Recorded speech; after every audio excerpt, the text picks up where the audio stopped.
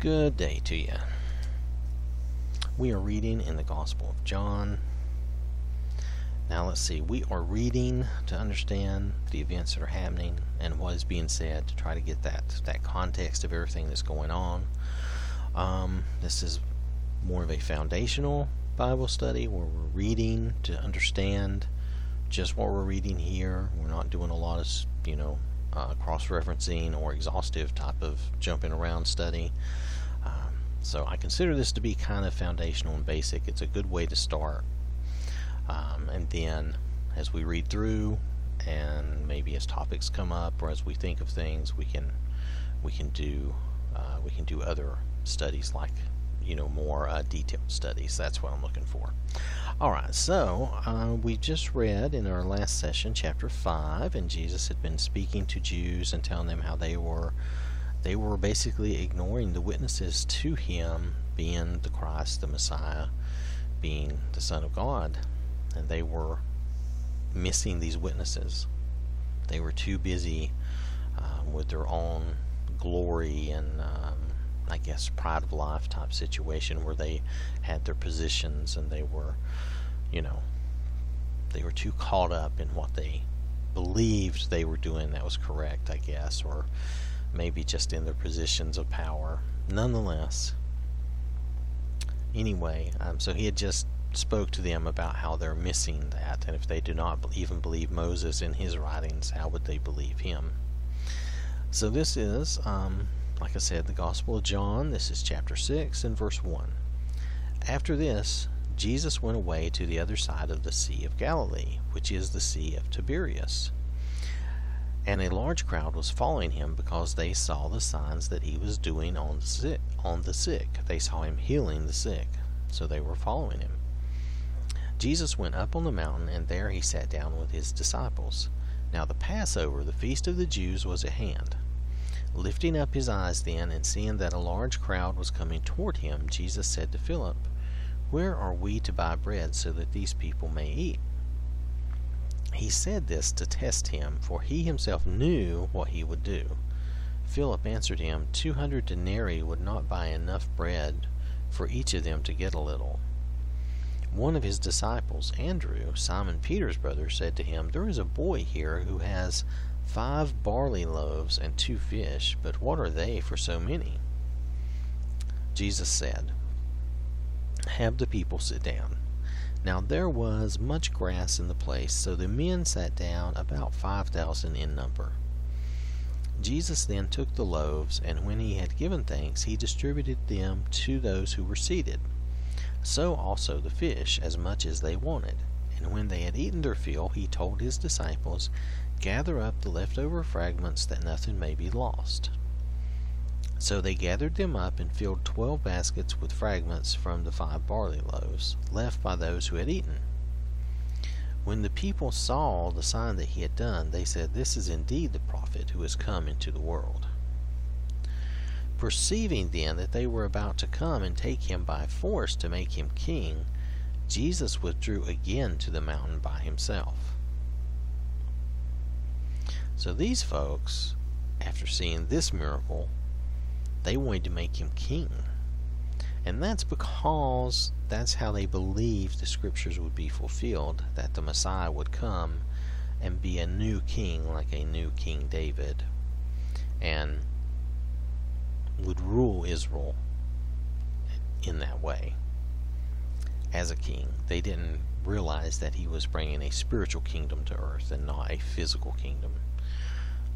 So they had misunderstood the scriptures in that sense. And Jesus, that was not the purpose, so Jesus withdrew and he went to the mountain by himself. So verse 16, when evening came, his disciples went down to the sea, got into a boat, and started across the Sea of Capernaum, or the sea to Capernaum, It was now dark, and Jesus had not yet come to them. The sea became rough because a strong wind was blowing.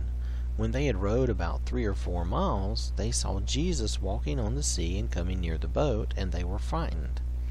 But he said to them, "It is I, do not be afraid." Then they were glad to take him into the boat, and immediately the boat was at the land to which they were going.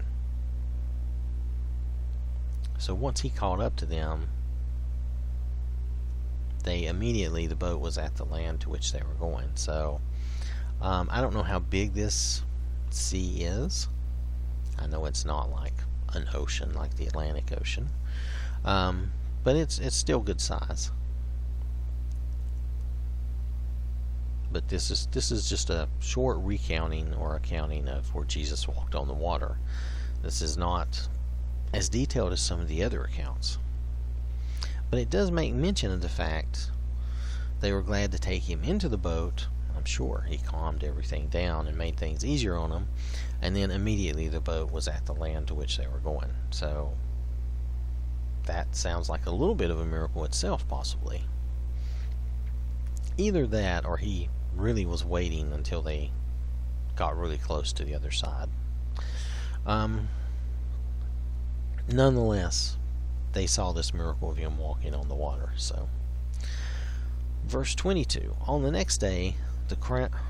Did I say that correctly? Yes. On the next day, the crowd that remained on the other side of the sea saw that there had been only one boat there, and that Jesus had not entered the boat with his disciples, but that his disciples had gone away alone.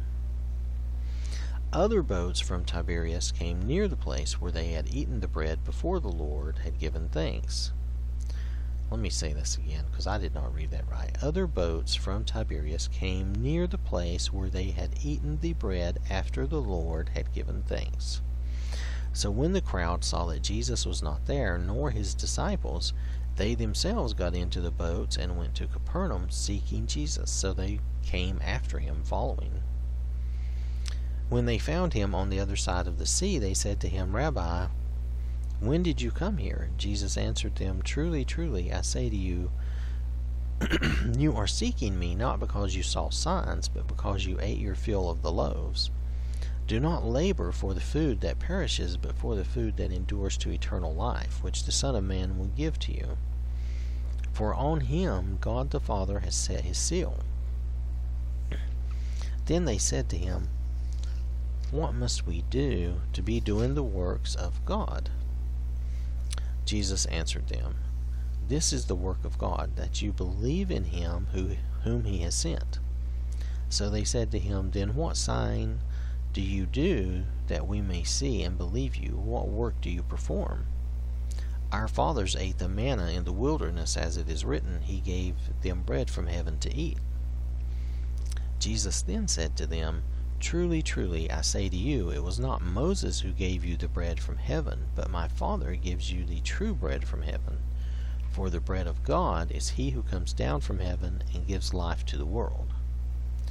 They said to him, Sir, give us this bread always.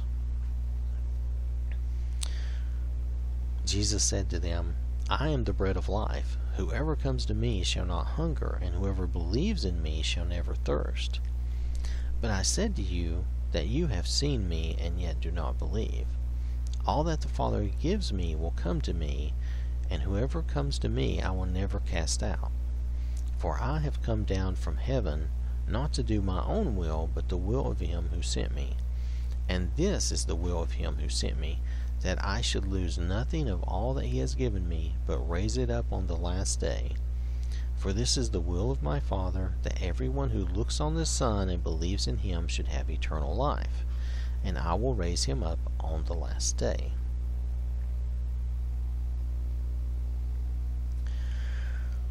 So it looks like these folks were still looking for a sign, even after all he had done. And I mean, he fed them from basically next to nothing, and yet they're still looking for a sign. And he's reminding them that it's not Moses who gave them the bread, but God gave them the bread. And then he's comparing himself to that bread, saying he is the bread of life. You know, if you come to Jesus and you believe in Jesus, you will have eternal life. You will never hunger in that way. You will have eternal life.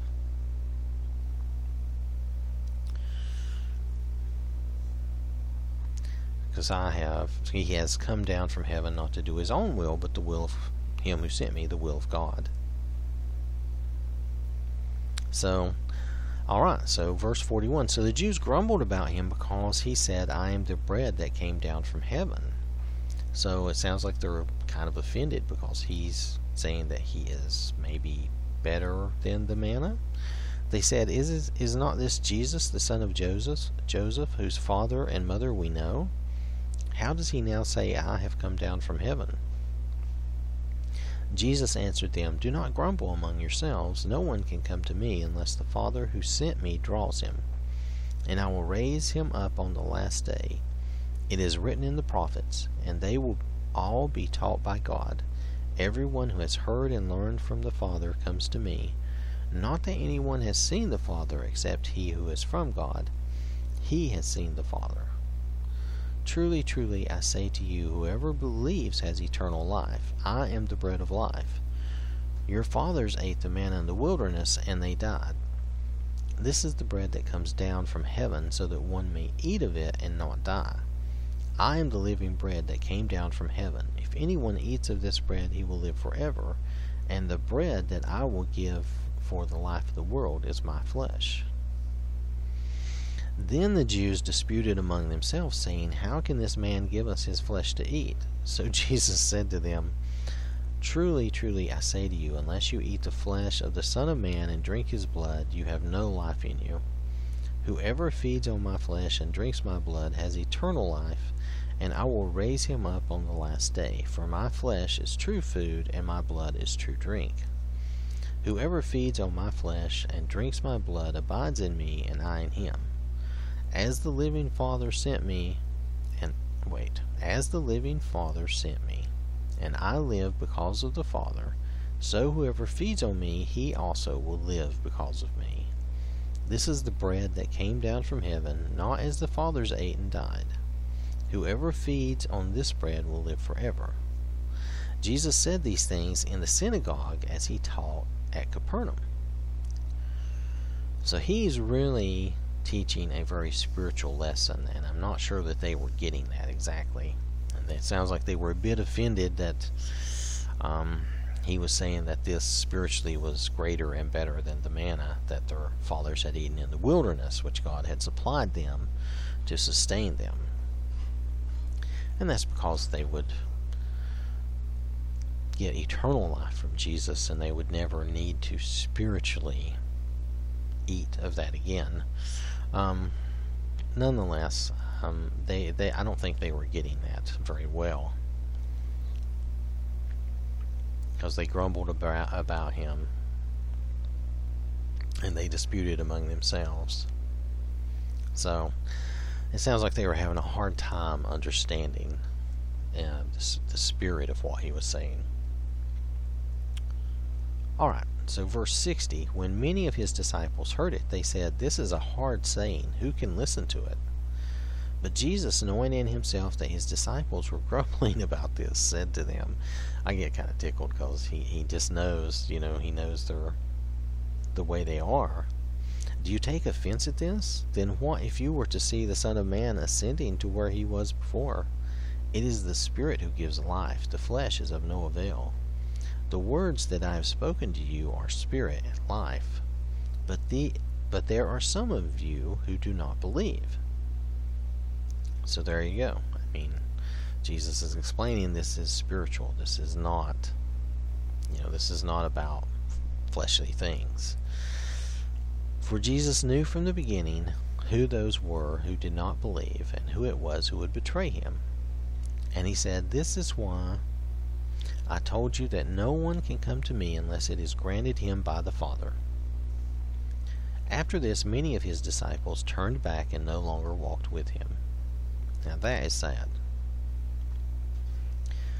But that's how offended some of these folks were, that he was saying he was the Messiah, and he was spiritually, he was the bread of life. To believe in him was to believe in God and to be saved and to have eternal life. And for them, that was a hard thing. I guess they were, like he had mentioned earlier in the gospel, that people were not, they were missing the witnesses to him. Now they were missing, how in spirit, how Jesus was, they were missing the point. They were missing the idea that Jesus was their Savior, and it was a spiritual thing, and it was not exactly what they had expected.